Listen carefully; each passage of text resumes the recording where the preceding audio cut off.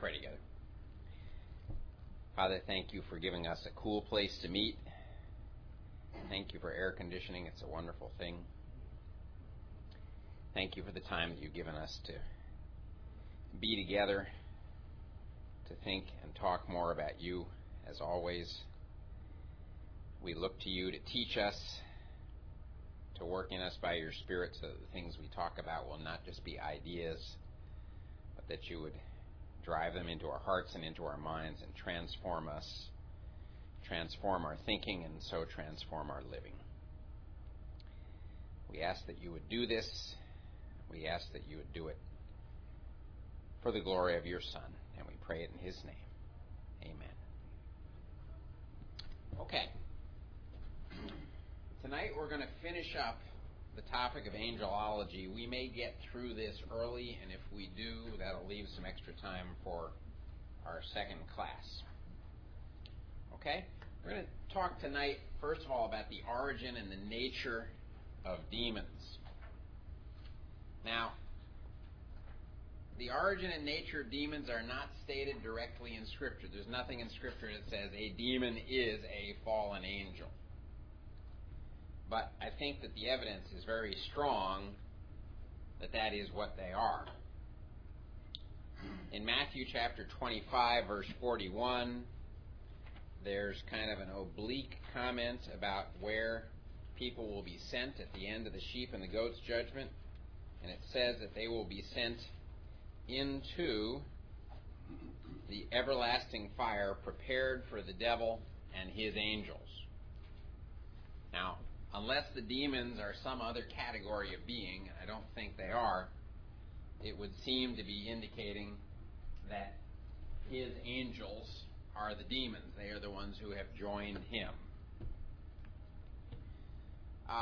In Revelation 12:7, there's a discussion of the dragon and his angels. And in that context, the dragon is labeled. Turn to Revelation 12. It says, "And war broke out in heaven," Revelation 12:7. "Michael and his angels fought against the dragon, and the dragon and his angels fought. But they did not prevail, nor was a place found for them in heaven any longer. So the dragon was cast out, that serpent of old, called the devil and Satan, who deceives the whole world. He was cast to the earth, and his angels were cast out with him." Now, we will probably get to this event in our discussion of eschatology. I believe that it is a future event, but our concern right now is that it says, "He was cast to earth, and his angels were cast out with him." Again, evidence that the demons are fallen angels like he is. In Matthew 12:24, Jesus is called Beelzebub. Do any of you remember the book called Lord of the Flies? Okay? Lord of the Flies is an English translation of Beelzebub. Did you know that? Beelzebub is Baal-Zebub or Baal-Zebul. Baal is Lord, and Zebul is flies. Okay? It's a very disrespectful, contemptuous term. Calling Satan the Lord of the Flies is like calling him the God of the dunghill. Something like that. But that book and that movie was about Satan worship, wasn't it, really? Those kids who got lost on the island, those of you who read that or saw that, remember? They got involved in some kind of demonic worship. Anyway, Beelzebub means Lord of the Flies, and he is called the ruler of the demons. Now, you put this and you put this and you put this together, and you seem to be getting the idea very clearly that his angels are the demons. You get it? It's not that hard. This is not disputed, but it's really not stated anywhere clearly in Scripture. Now, we do know that demons seek to enter and control people. Let's go to Matthew chapter 17 and look at that incident. Matthew chapter 17, verses 14 through 18.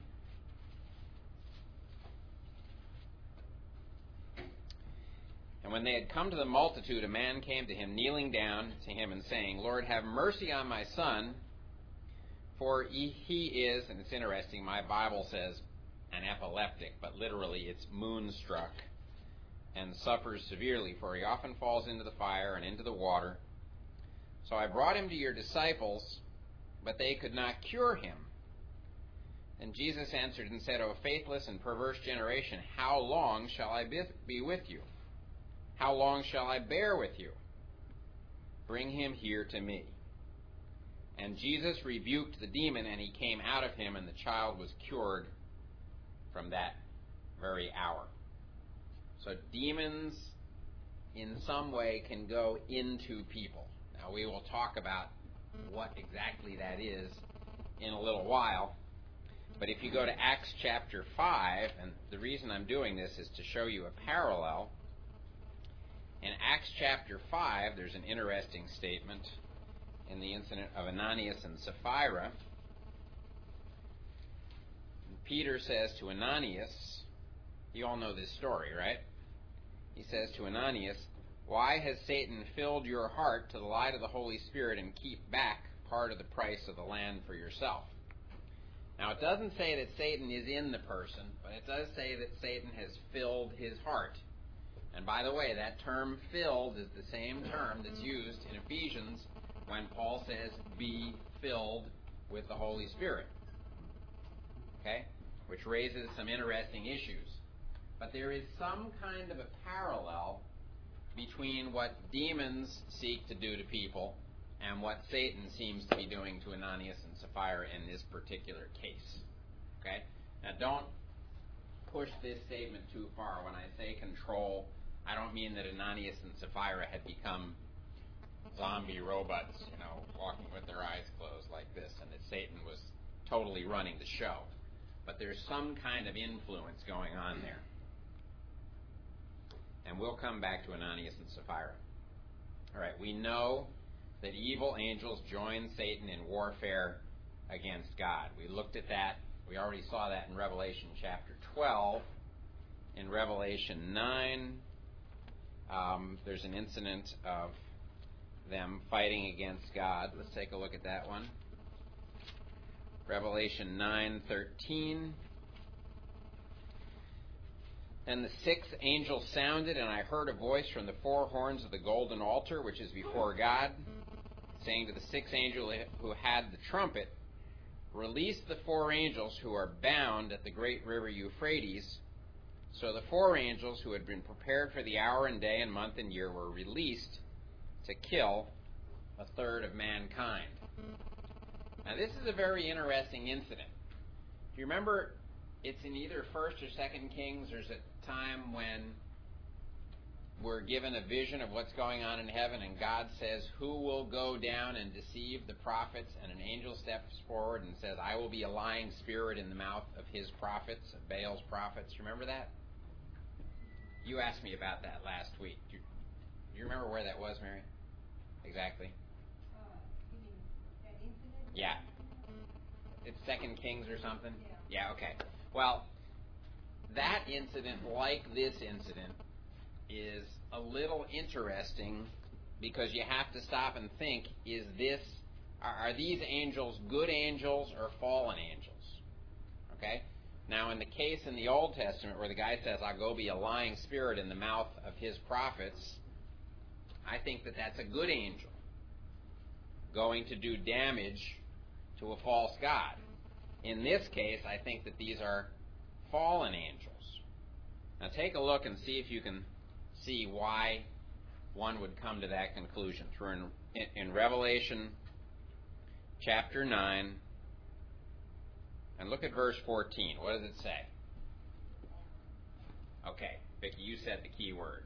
It says, release the four angels who are bound. Now, if these were holy angels, would there be any need for them to be bound?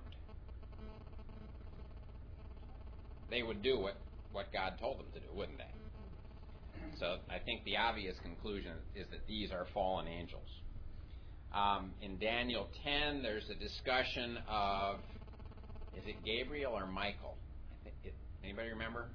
I think it's Michael.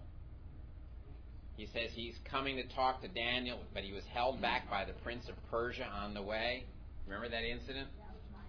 Is it Michael? Okay. There's a case where we've got good angels fighting against fallen angels. Okay? And we saw the same thing going on in Revelation chapter 12.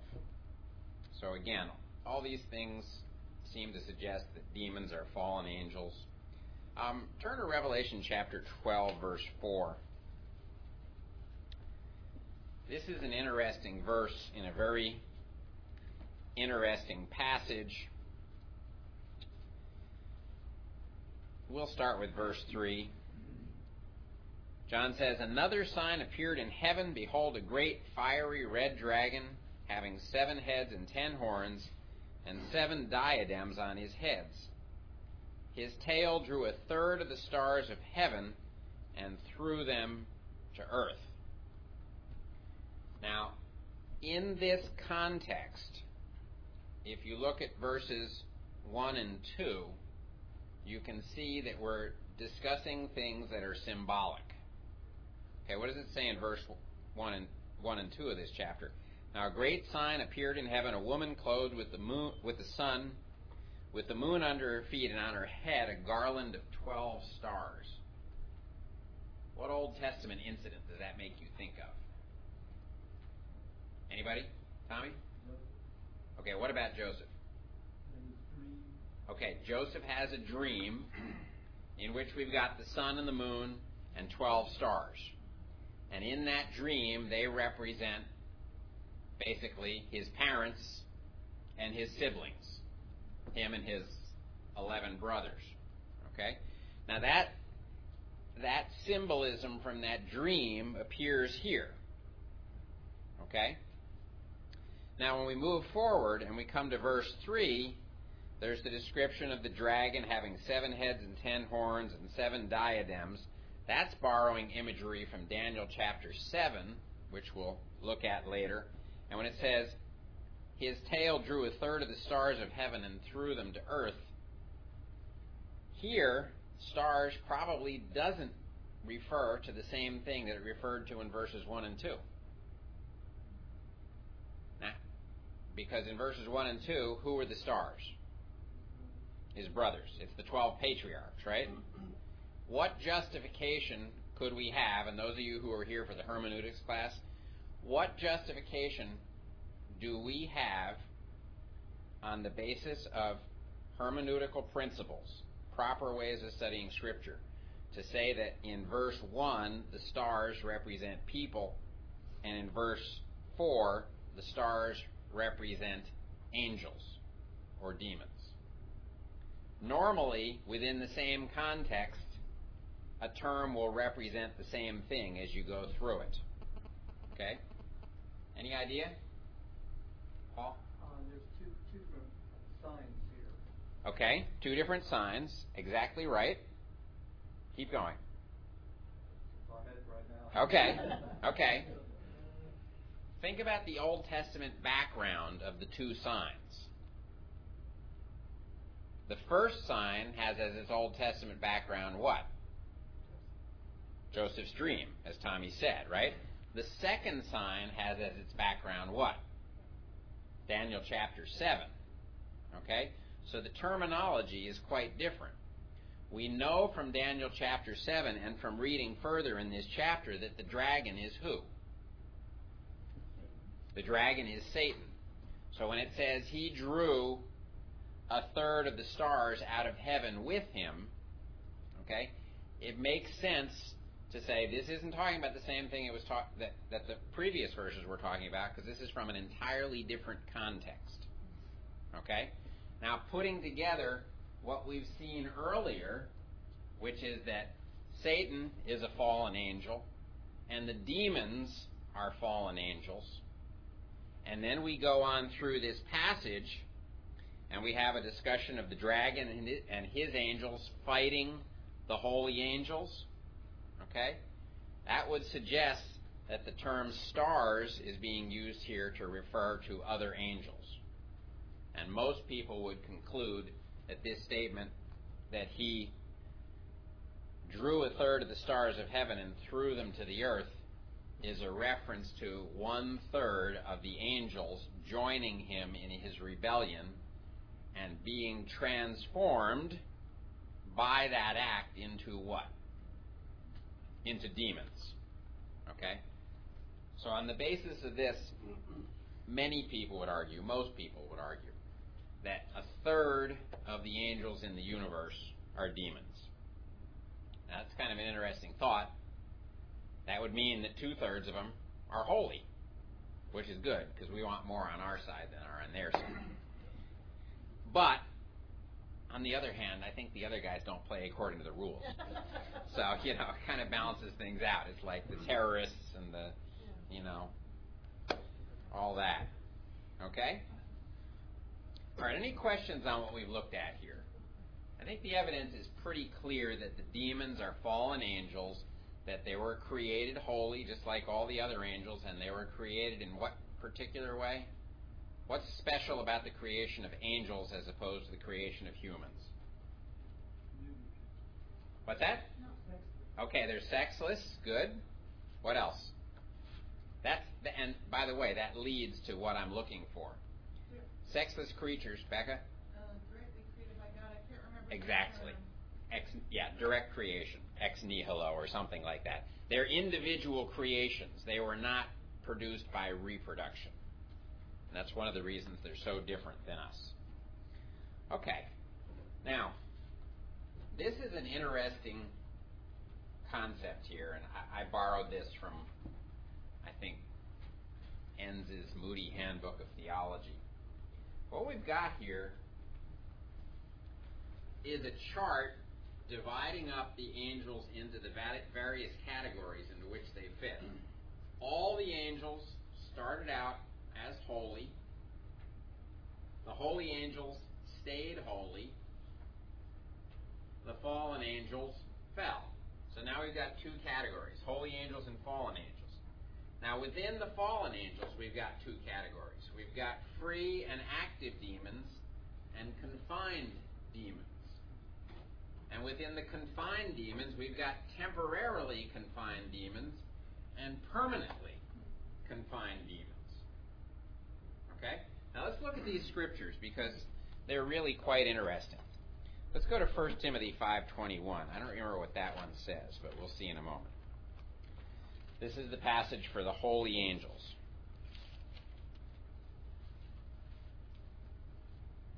Okay. Paul says, I charge you before God and the Lord Jesus Christ and the elect angels that you observe these things without prejudice, doing nothing with partiality. What Paul is doing is he's invoking the fact that God and the angels are watching Timothy in what he does in the church. Okay, and by the way, there are these little hints in Scripture about the angels watching what happens in the church. Remember we mentioned that last week? 1 Corinthians chapter 11, they're looking for evidence of proper submission to authority in the church, that the women should be demonstrating submission to the men, and that we all should be demonstrating submission to Christ, right? Ephesians chapter 3 says that within a church composed of all kinds of different people, Jews and Gentiles, different cultures, different socioeconomic classes, different sexes, all that order within the church, which is what the second half of Ephesians is all about, glorifies God. And it says in Ephesians chapter 3, verse 10, that they are watching. It says, this is being done to the intent that now the manifold wisdom of God might be made known, catch the next phrase, by the church to the principalities and powers in the heavenly places, according to the eternal purpose which he accomplished in Christ Jesus our Lord. This is Ephesians chapter 3, verses 10 and 11. Now, in a sense, that is probably the most fundamental statement of the purpose of the church. We got all kinds of ideas about what the church is for, but ultimately the purpose of the church is to demonstrate to an invisible audience the manifold wisdom of God as He does something which nobody would think could be done, which is take a bunch of knuckleheads like us and enable us to get along together and to serve God together. And the audience is the principalities and powers in the heavenly places. You see it there? The principalities and powers in the heavenly places are what? It's angels. Now, I don't think Paul is being specific as to which angels are watching. Personally, I think both the fallen angels and the holy angels are watching. I think the holy angels are watching what's going on in the church, and they're praising God and saying, well, look at that. And the fallen angels are looking on at what's going on in the church, and they're fretting. They're saying, if God can pull that off, it doesn't look too good for us. But they have no choice because there's no way back into God's good favor for them. Do you see that? So I think both of those categories, both the holy angels and the fallen angels, are represented here. Okay, now Matthew 25, I think that's supposed to be 41. Let's take a look at that for the category of the fallen angels. I think that's a typo. Yes, that's supposed to be 25:41. Remember, we looked at that passage. Depart from me, you cursed, into the everlasting fire prepared for the devil and his angels. This is the broad category. The devil and his angels are the fallen angels. Now, free active demons, you know what's in this passage, right? In Ephesians chapter 6, 11 and 12. What's that about? You don't even have to look. Probably. Last chapter of the book of Ephesians, the big thing it talks about is what? Yeah, putting on the armor of God for the purpose of protection from the fiery darts, from spiritual warfare. Exactly. Okay? The ones who are fighting us are obviously free and active. But there are some demons who are confined. Now let's go to Luke chapter 8:31 and see what that says about confined demons. We just saw the bound demons as well, right? We just talked about that. Yes. Yes, that's right. That's right. And they're actually going to be here. Okay, they're a subcategory. You're right on target. Okay. In the case where Jesus is freeing the Gerasene demoniac, in verse 31 it says, they begged him not to command them to go into the abyss. Now the abyss is some kind of a temporary holding place for demons. We know from, I believe, Revelation chapter 6 that those locusts come up out of the abyss. Remember that? These demons say, don't send us there. So apparently that's a place where demons can be sent and they can be confined. Now, there are temporarily confined demons. This is what we read earlier about the demons who were bound at the river Euphrates, and also the demons in the abyss.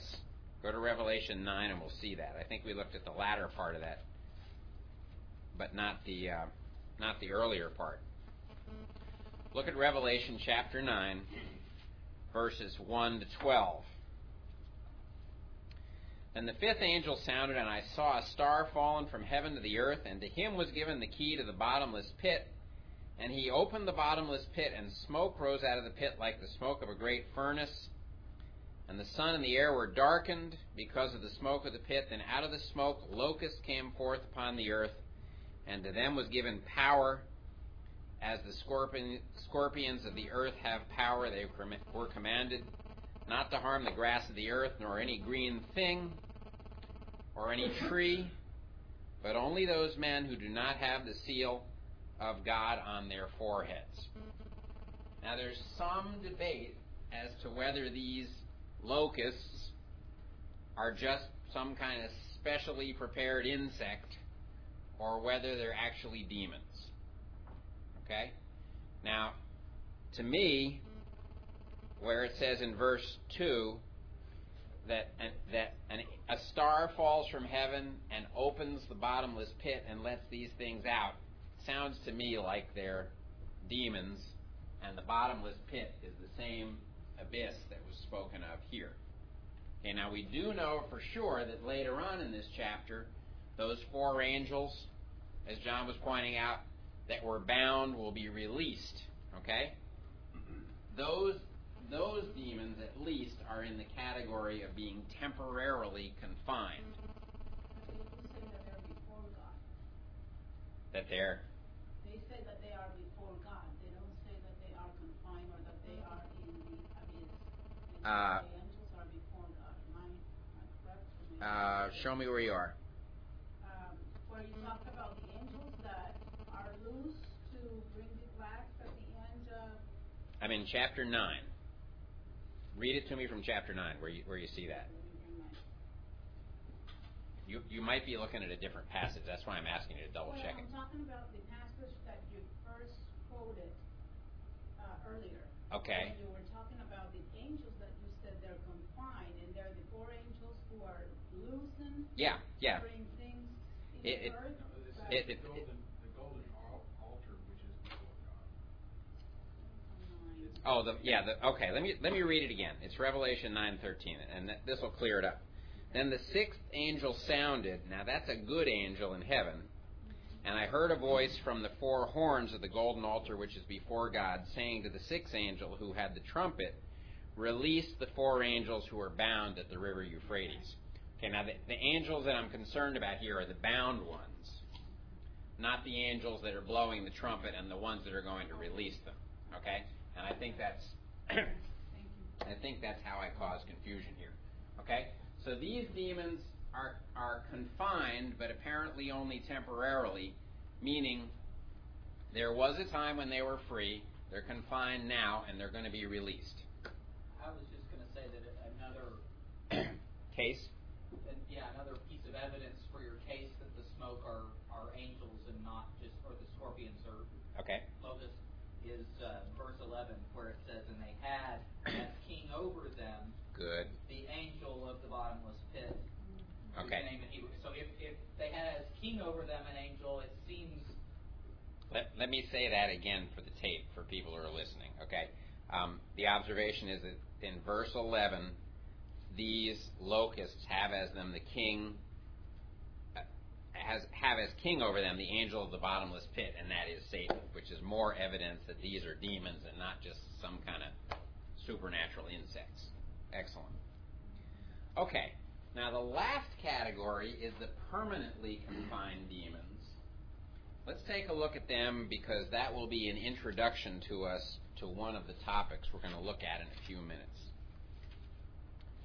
2 Peter chapter 2, verse 4. "For if God did not spare the angels who sinned, but cast them down to hell and delivered them into chains of darkness to be reserved for judgment." I'm going to stop right there. Okay? Some have already been placed in chains. And then you go to Jude, verse 6. "And the angels who did not keep their proper domain but left their own habitation, he has reserved in everlasting chains under darkness for the judgment of the great day." Most would consider both of those verses to be talking about the same incident, and most would tie it back to Genesis, or many would tie it back to Genesis chapter 6, which somebody brought up last week, and we'll get to that in a few moments. The whole question of what was going on in Genesis chapter 6 when the sons of God went into the daughters of men, that baffling event. Okay? We're going to get to that in just a moment. I want to go through this slide very quickly. This is all stuff that you know. Some roles of the demons and fallen angels. They promote rebellion against God. 2 Thessalonians chapter 2, verses 3 and 4. They promote idolatry Deuteronomy 32:17 and 1 Corinthians 12:10. These are interesting. You might want to look these up on your own after class. It's quite fascinating. They promote legalism and licentiousness. Now that's a kind of a funny combination, isn't it? Legalism is being too strict. Licentiousness is being too loose. Both of those are spiritual errors. 1 Timothy chapter 4 verses 1 to 3 and 1 John chapter 4 verses 1 to 4.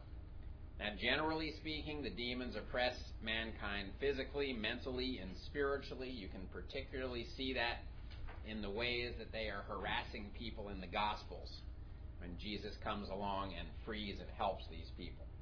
And they generally attack the saints in various ways. They hate us. Why? Why do they hate us? Because of their evidence of the ultimate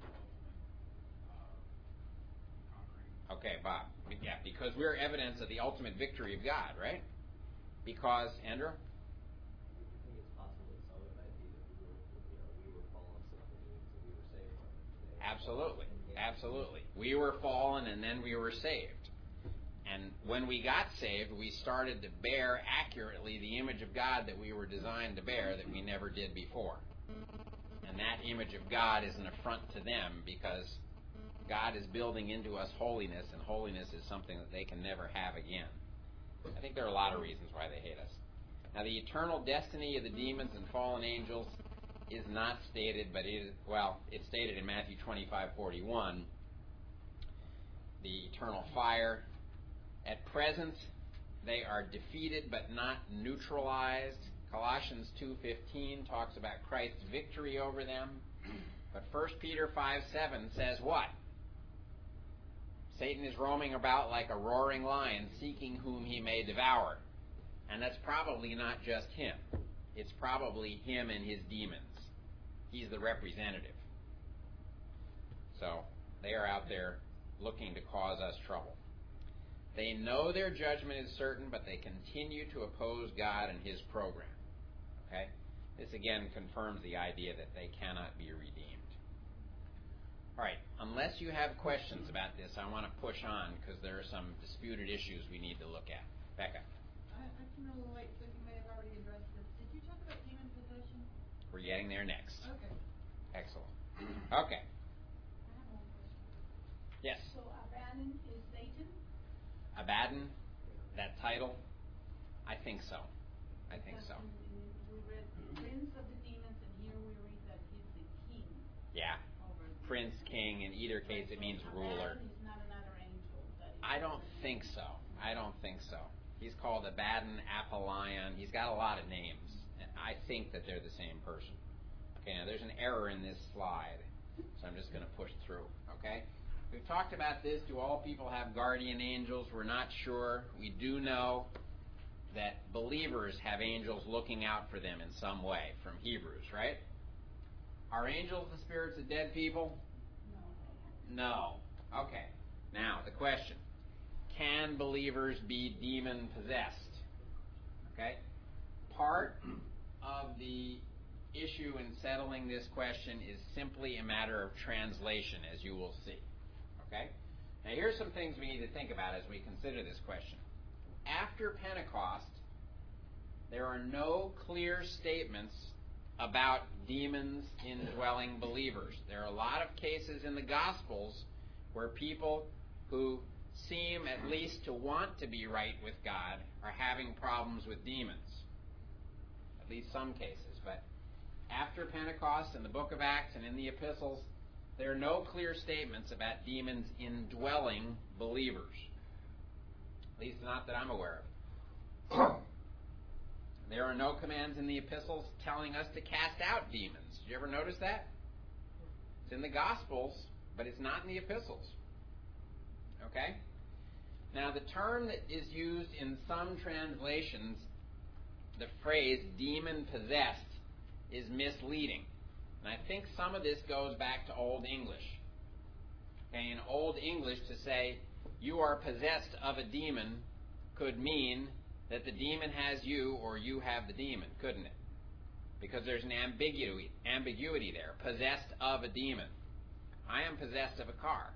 In Old English, that makes sense. I have a car. Of course, they didn't have cars back then, but right? Or it could mean the car has me. Now, this phrase, demon possessed, isn't really a good translation of anything in Greek. Where you see that phrase in the translations that use it, you will see the Greek word daimonizomai, which would best be translated demonized. Okay? And it seems to be equivalent to the phrase meaning to have a demon rather than to be owned by a demon. Do you see the distinction? The phrase demon possessed seems to be saying that the demon owns me. But daimonizomai suggests that I maybe not own the demon, but I have the demon. Okay? He is associated with me in some way. It doesn't mean to be possessed by a demon. Now let's look at Acts 16:16 and Matthew 8:16, okay? Acts 16:16. Okay. Now it happened as we went to prayer that a certain slave girl, now here's the way my Bible translates it, possessed with the spirit of divination met us, who brought her masters much profit by fortune telling. Who's got the NASB? What does it say? Having a spirit. Having a spirit? Okay. That's a better translation. Now here, possessed with a spirit, that doesn't even make sense in English to me, honestly. Okay? But the idea is that she had a spirit, not that the spirit has her. Okay, let's go to Matthew chapter 8, verse 16.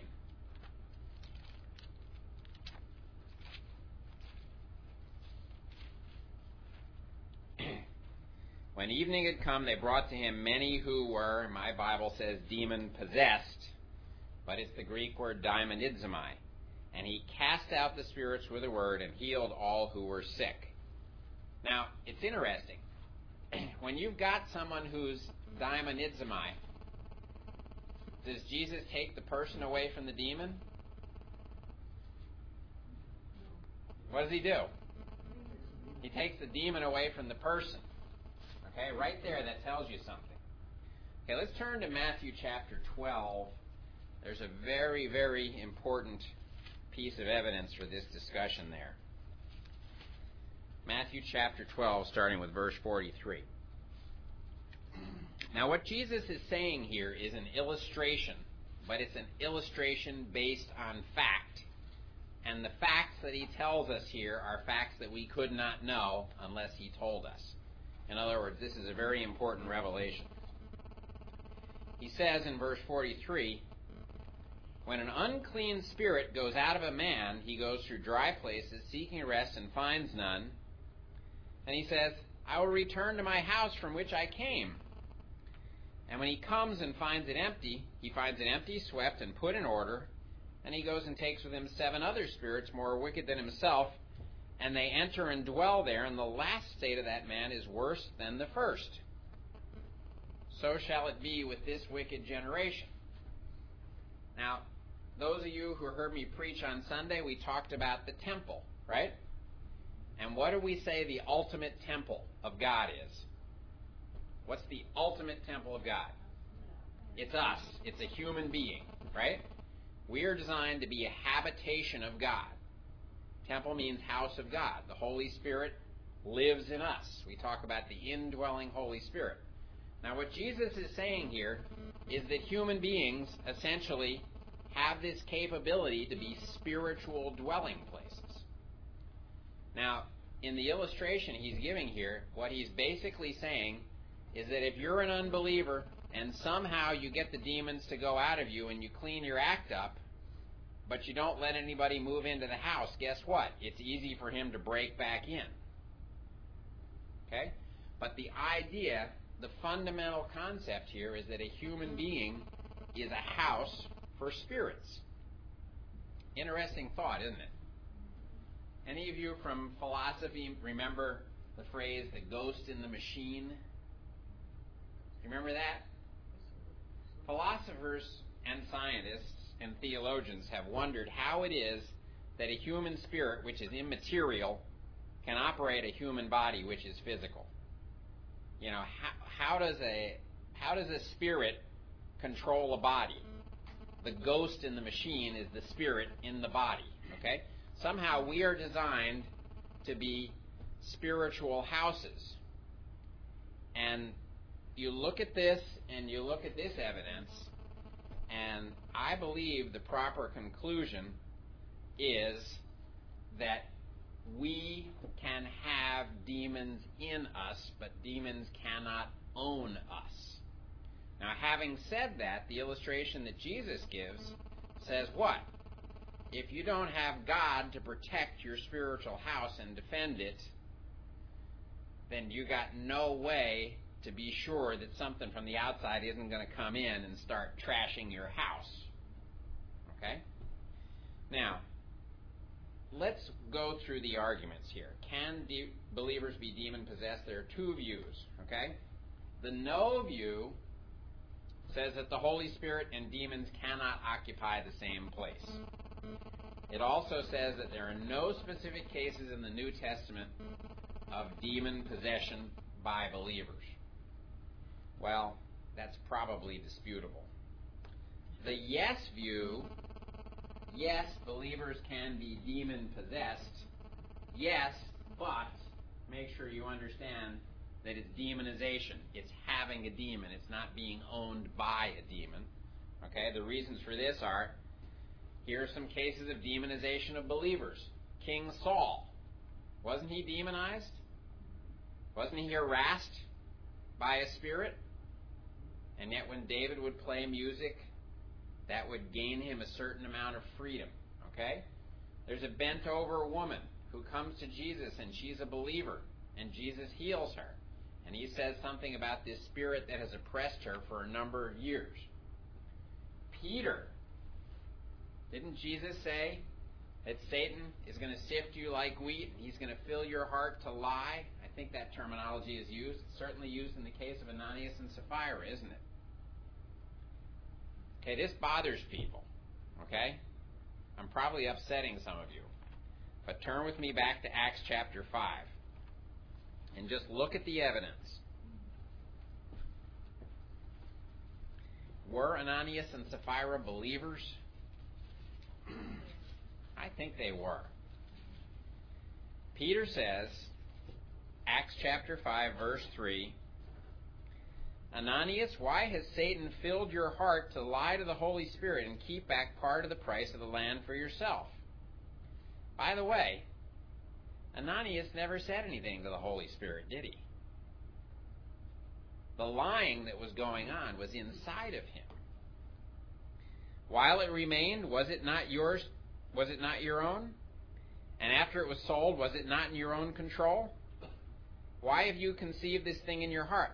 You have not lied to men, but to God.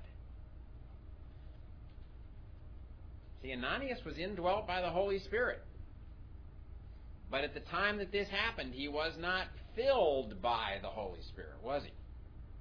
He was filled by, what's it say? It says Satan. Okay? Now, we may have time to study this whole concept of filling, but filling basically means to come under the influence of, in the sense that a person would come under the influence of alcohol if he chooses to drink. Bob? Necessarily filled with Satan, or is Satan filled with his heart to lie? Well, that's an interesting question. I guess the best way to respond to your question, or to the observation that you're making, is that Peter is not rebuking Satan. He's rebuking Ananias. Because Ananias allowed Satan to fill him. True. Yeah, okay. I'll agree with that. But okay. I'm just wondering, though, if it's not more like the cartoon. It's not the devil made me do it. Well, no, it's not the devil made me do it, but the devil whispering in his ear.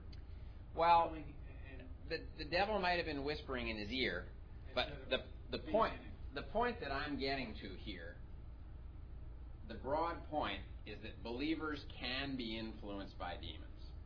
whatever form you want to call that influence. If you want to call it an outside influence whispering in your ear, if you want to call it inviting them in, and we'll see that there seems to be evidence for that, it is possible for demons to influence believers. Now, defining the extent of that influence and saying how far it can go, that's all very hard to do. Okay? But I do think that the evidence is that there is influence. Okay, look at the next thing. Ephesians chapter 4:26. Paul says, don't give the devil a foothold. And in the context, you give the devil a foothold by causing disunity within the body. Causing fights, anything that interrupts the unity of the body can give the devil a foothold. Now, some people would say that's just a foothold in the group. But I would say, well, a foothold in the group has to come from a foothold on the individuals. So there's some kind of influence going on here. Both Peter and Ananias and Sapphira are filled by Satan. Ananias and Sapphira lie to the Holy Spirit.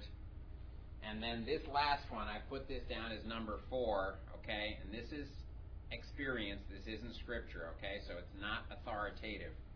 But there are persistent reports over and over and over again, and have been for centuries by missionaries, of believers who come under the influence of demons.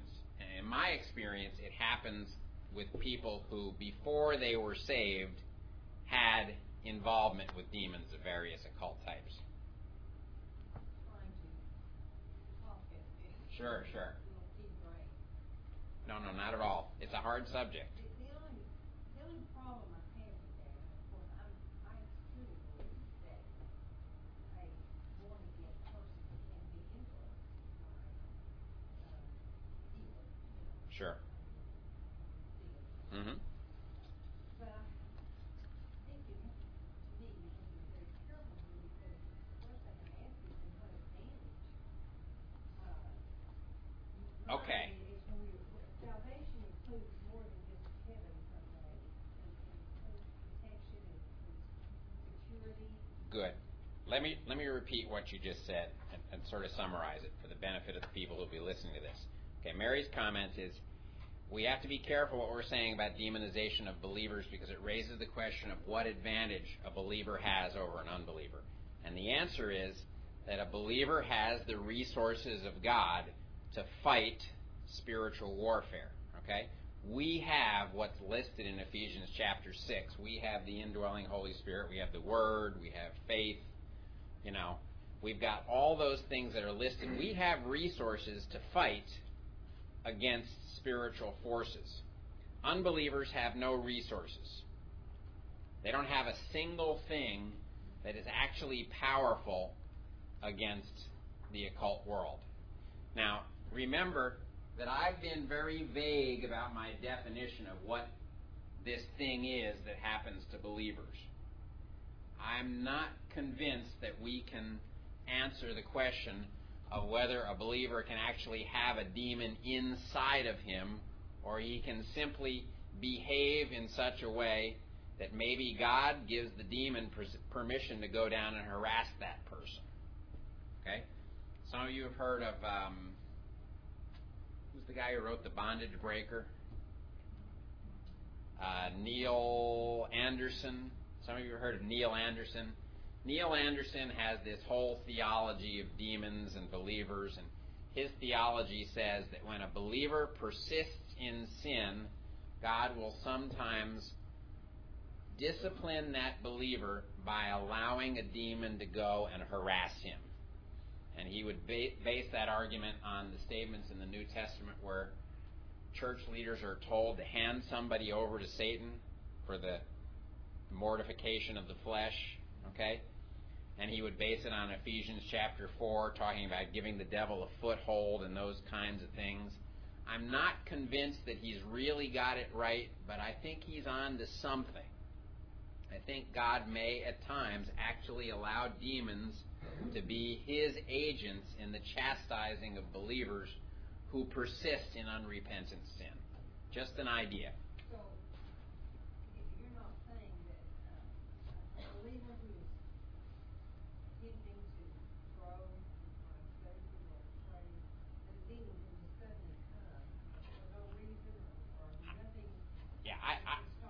I don't think that a believer who's walking in fellowship with God and seeking to grow in Christ is an open target for Satan or the demons in any internal way. Now, I think they can do the things that they can do on the outside to almost anybody, but then, what do we know? There's this invisible battle going on. The angels and the demons are fighting. There are guardian angels helping us in some way.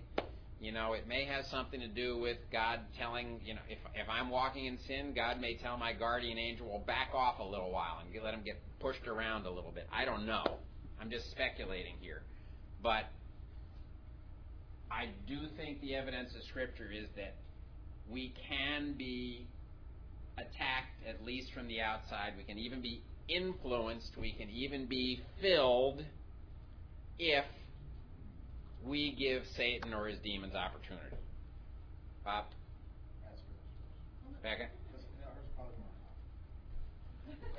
Go ahead, hit me. Okay, so help me understand number one of this argument, because you're using Saul as an example for this argument B, but seems like I remember you saying Saul was not indwelt by the Holy Spirit like believers. True. His condition is not exactly the same as ours. You're absolutely right. So wouldn't Saul's example tend to support argument A more than argument B? Well, okay, but my question was not can Christians be demonized. It was can believers be demonized. Okay. So I phrased it in a broader way. Okay. But you're absolutely right to draw a distinction between the case of Old Testament believers and New Testament believers. We have resources that they didn't have. I think you're absolutely right about that. And yes. Even Peter's in that, if we're making that distinction. Yeah, then there's the question of was Peter Pentecostal Peter right that happens to. Yeah, he was not indwelt by the Spirit either. That's right. But and that Sapphira, if they were believers, as we read the Scriptures to be, probably were. They're a pretty clear case. Now, really, the only thing that I want to establish from this is that we shouldn't be cocky about demons, okay? We shouldn't be cocky about them, and we shouldn't be cavalier and say it doesn't matter if I sin because they can't bother me because the Holy Spirit's in me and He would never let them even step onto the doorstep of my person. I think that that's a dangerous attitude. Bob? Okay. Sort of bringing this into present day. Okay. Could Haji be... I'm not following that at this time. But could he be a believer who's... Well, see, I'm just going to guess, okay?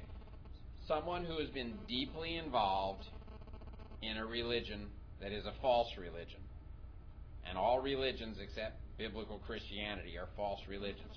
Who then comes to Christ may well have been a person who was consorting with demons. He may have been using the power of demons. He may have opened himself to their influence through a number of procedures in his religion. Then when he comes to Christ, I think that there's a battle over such people. And I've seen it.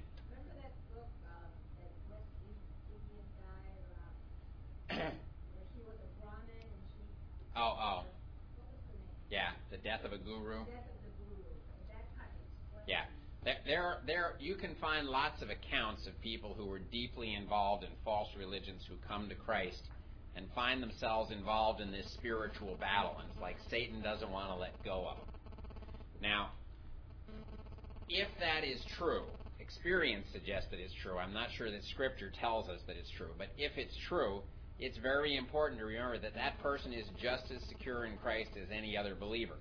Now, he may have a bigger battle to get free from the spiritual forces that once controlled him because they value him and they're not going to let go without a fight. But he's just as secure in Christ. He is just as sealed by the Holy Spirit. He is just as guaranteed that he will receive his inheritance and the gift of eternal life as any other believer.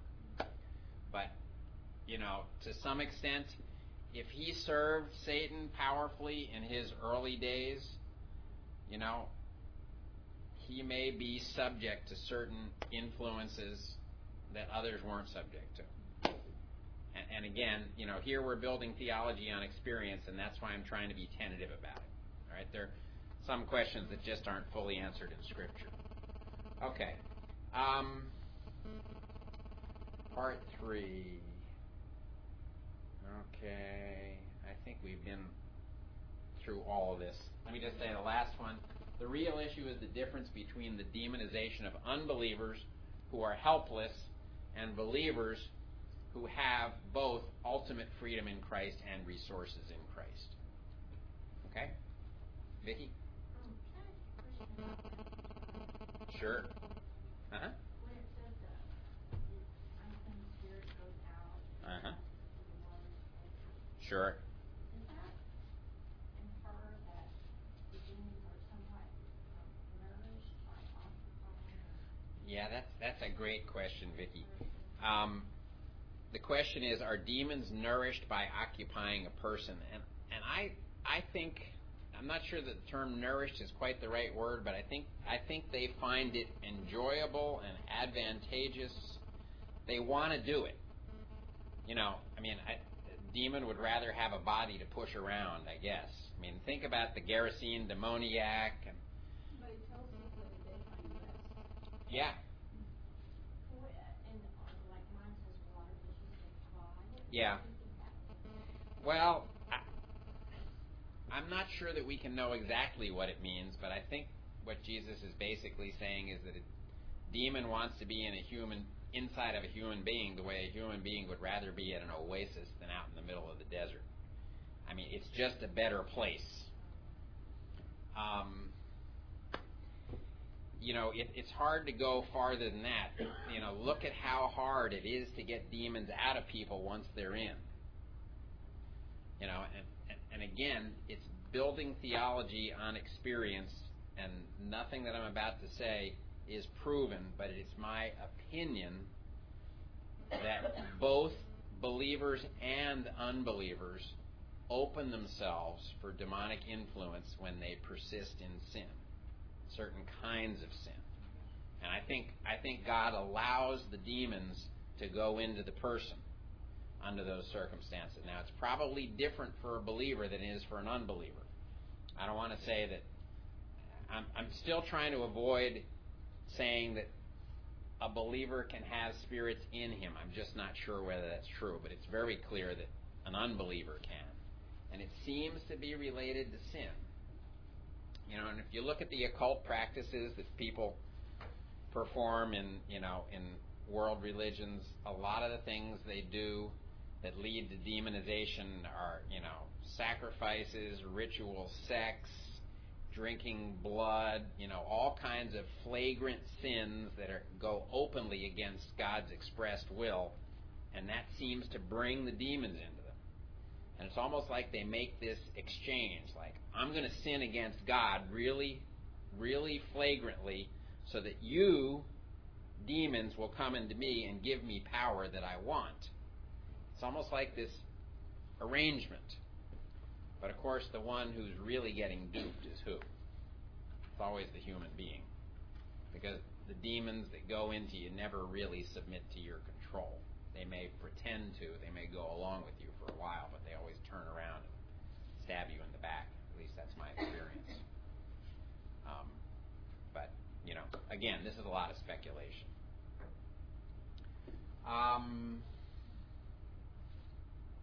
We better take a break. I didn't expect this to go this long.